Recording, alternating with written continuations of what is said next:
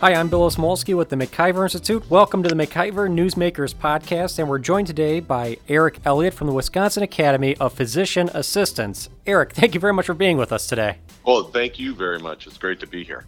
And, we have you on the program today because there's a bill working its way through the Wisconsin legislature that would make it a little bit, would change the way that physician assistants work in Wisconsin. But why don't we start off just by talking a little bit about what a physician assistant actually is for people that might not be, experts or even all that familiar with the topic. Sure.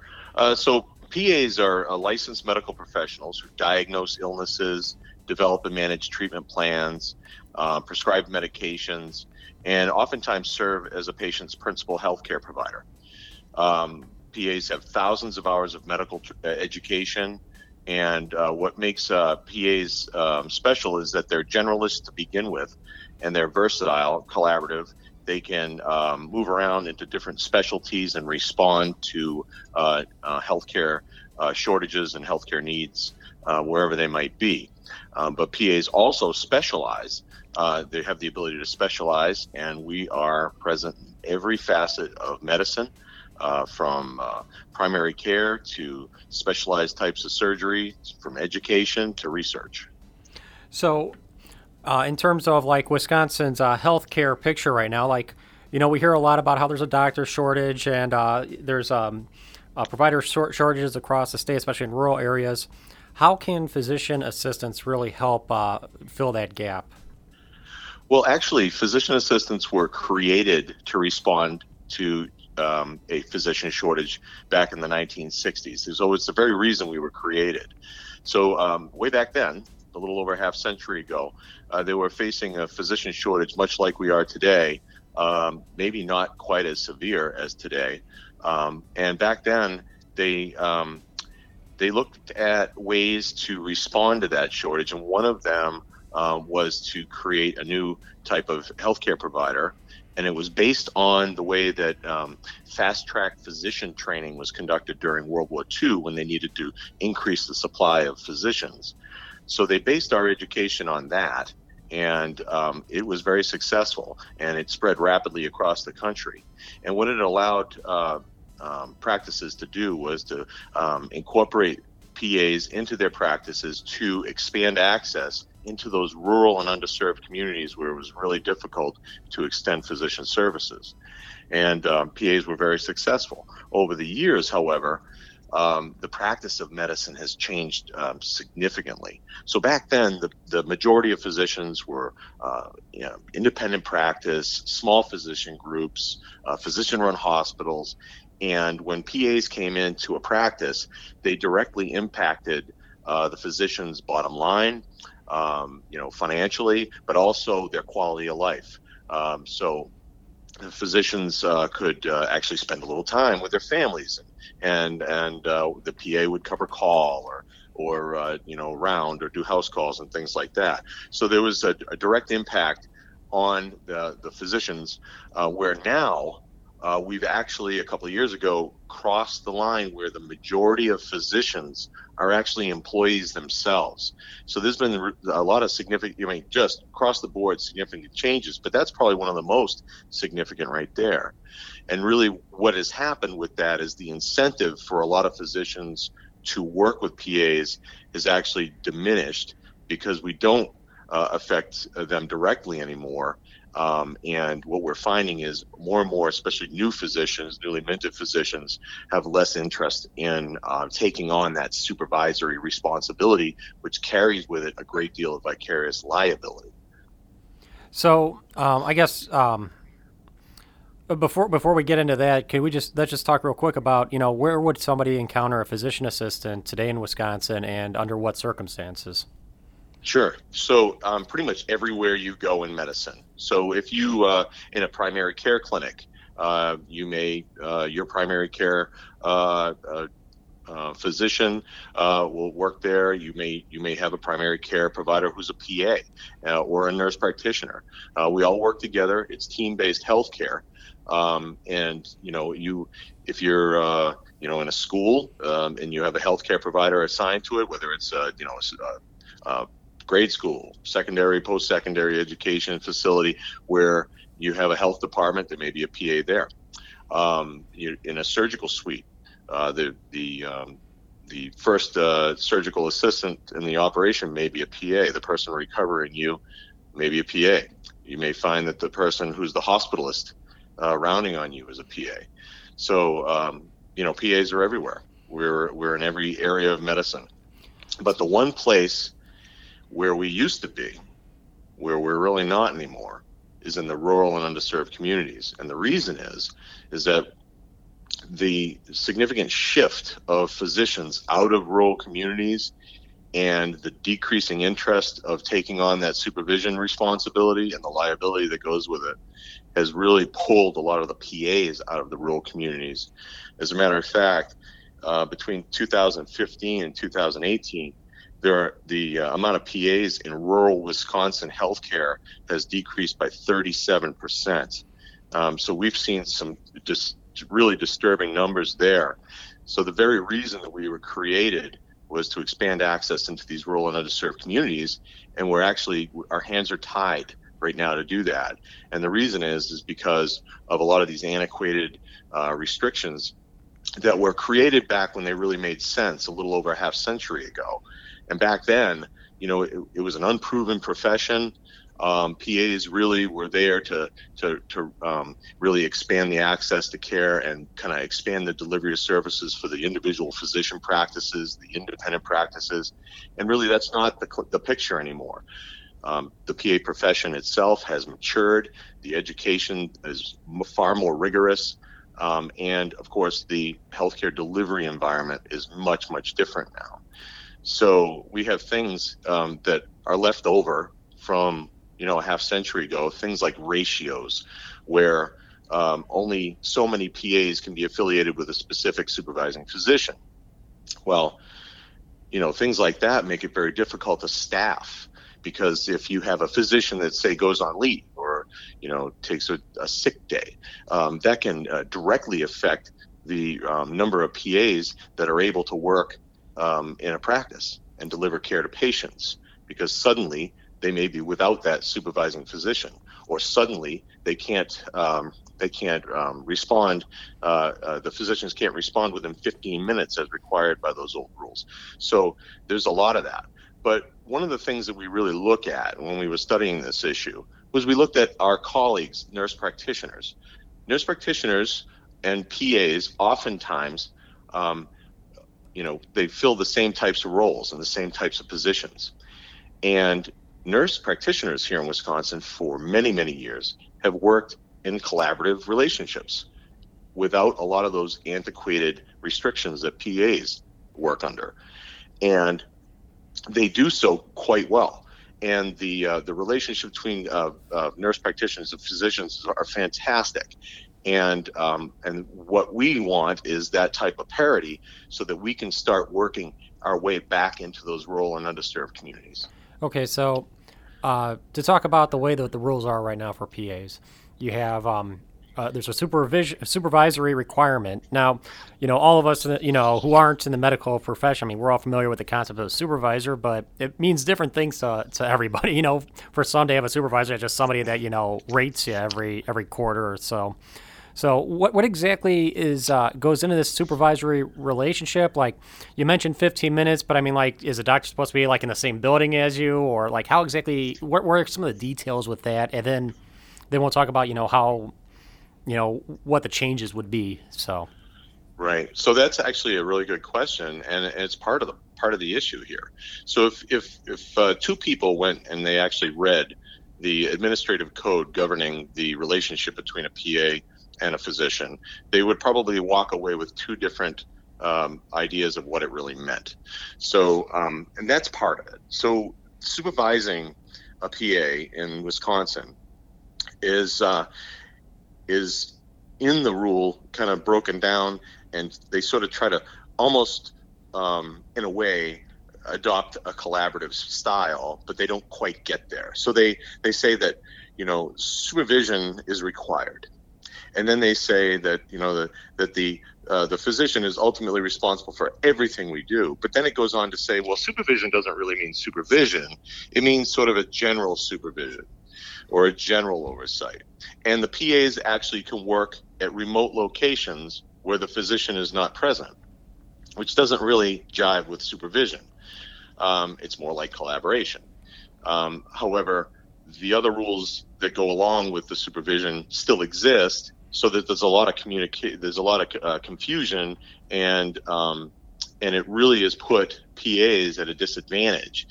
And the reason is because, employers take a look at that and they say, well, these rules are confusing, number one. Number two, they're very cumbersome rules and they're very challenging to comply with.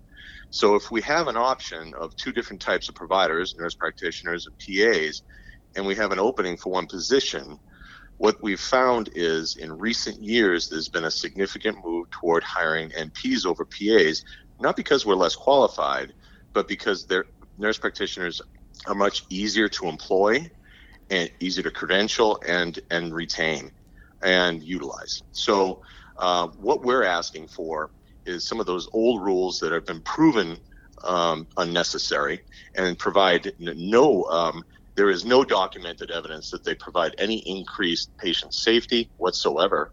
In fact, they're harming patients, and they're harming patients by decreasing the amount of providers that are available to see patients, so that patients' wait times are higher, patients have to travel further for care, and sometimes patients actually miss out on much needed care. So the bill that is working its way through the Capitol right now would change that supervisory role to a more of a collaborative role. And I guess, what exactly would that mean? And I mean, would this mean more or less work for doctors that, are working with PAs? Sure. No, that's a good point. So I should mention that collaboration between physicians and PAs is not a new thing. There are several states, including a couple of our neighboring states, that have already moved forward with collaborative models. Alaska adopted a collaborative model back in 1986. So this is not a new idea.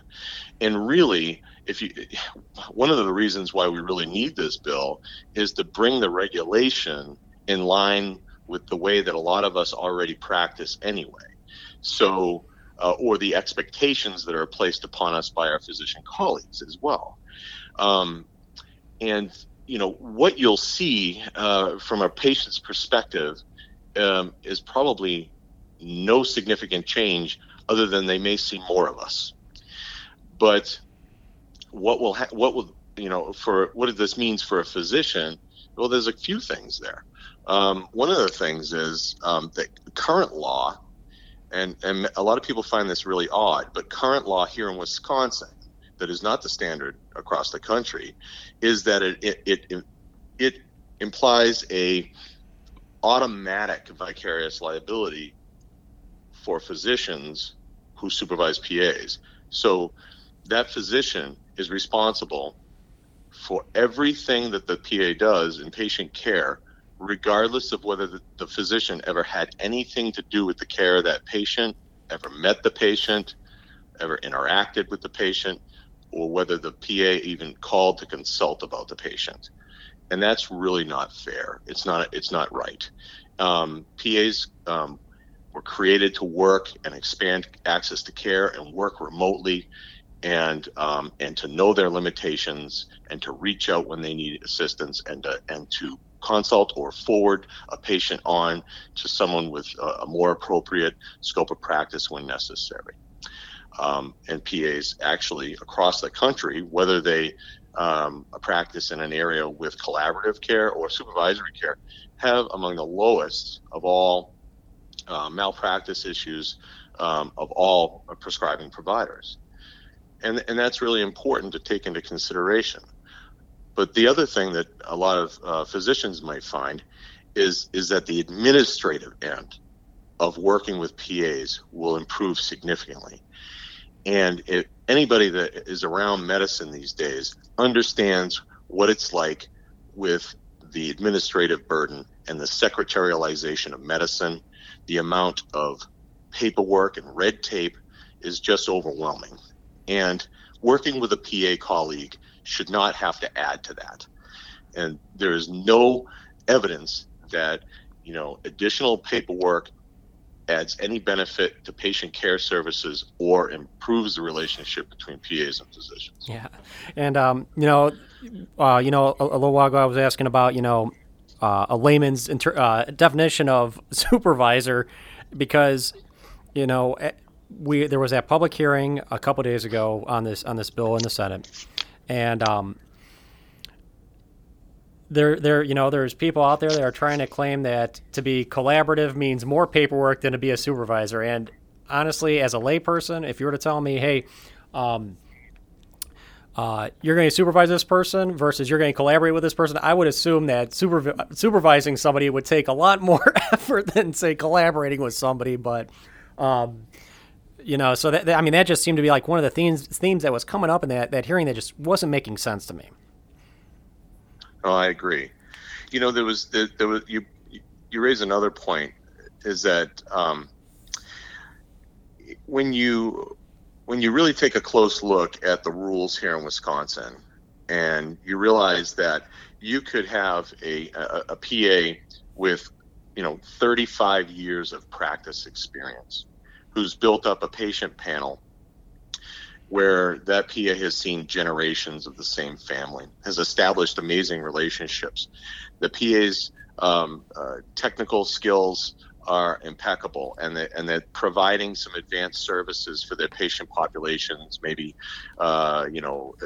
certain types of women's health care procedures, perhaps large and small joint injections, and various other procedures.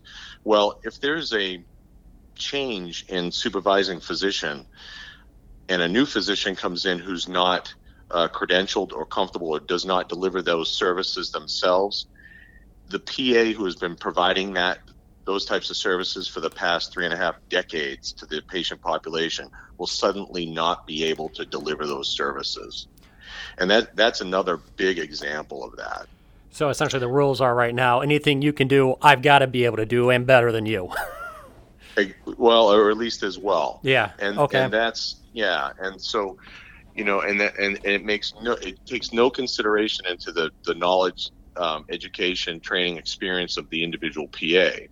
And I'll give you some examples. There was a colleague that had approached us from active duty military. She was about ready to retire and come off active duty, wanted to come back home and practice in rural Wisconsin, and reached out to our organization.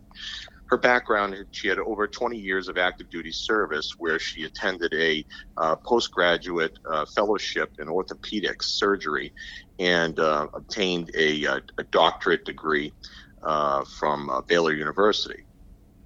She wanted to work in an area that was close to her hometown and work in primary care, because remember, all PAs are generalists first. We study primary care, and then we specialize if needed. She specialized in orthopedics, but she wanted to come back and work in primary care and bring a lot of those orthopedic skills back to this rural primary care office. But unfortunately, the way the laws are written here, she could not deliver those services. And all that education and training would go to waste, because her supervising physicians at that primary care site were not credentialed and were not trained in those areas. And what a shame is that? Yes. So some of the resistance to reforming this system is there a component of physicians out there who feel threatened by PAs, or because I'm trying to figure out what the issue is, considering I'm seeing more and more smaller or specialty clinics that are run exclusively by NPs. So right. This doesn't really seem like a huge leap to me. Sure. Well, the one thing that, if you really take a good close look at our bill, is that we've gone to great lengths to reinforce the historic PA-physician relationship. In no way are we seeking independent practice. And, unfortunately, there's a lot of bad information that has been circulated about our bill. And I think it was initial reaction to our bill, believing that it was some sort of plan for independent practice, or we were going to somehow take jobs from physicians. And that's absolutely not what's intended here. What's intended is to improve our ability to work with our physician colleagues and expand access to care and assist with this looming physician shortage that is going to hit those most vulnerable communities harder than anywhere else in the state. So, yeah, there's some fear out there. Unfortunately, it's been stirred up by some of the organizations out there with conflicting interests. And so, you'll see, the screams about how if we switch to collaboration, we'll be losing safety guardrails for patients. Well, take a step back and realize that there are actually more nurse practitioners in this state practicing under collaboration than there are PAs practicing in this state. They've been doing it for a long, long time, and there's no evidence of any adverse effect on patient safety whatsoever. And then you look at the other states where PAs practice collaboratively, there's no problem there. There are a number of federal agencies such as the Veterans Administration where they operate community-based outpatient clinics throughout the state of Wisconsin where PAs work collaboratively, and there's no problem there. The Indian Health Service has adopted collaborative practice. Why? Because it makes sense and it works. And when you employ it, people are happy. Physicians are happy. Patients are happy. And that's what we need here in Wisconsin. Well, it seems like obviously you can never predict how things turn out, especially with a crazy session like this. But it does seem like the ball is moving forward for those reforms that we've been talking about. Well, yes, it really does. It's we've got a lot of positive feedback, and I think what happens is when we're able to set people's fears aside and get rid of a lot of the misinformation that's circulated out there, people hear the truth. They hear the intent behind the bill, and they actually take a close look at the bill. And when they do, they realize that this is actually a really good thing.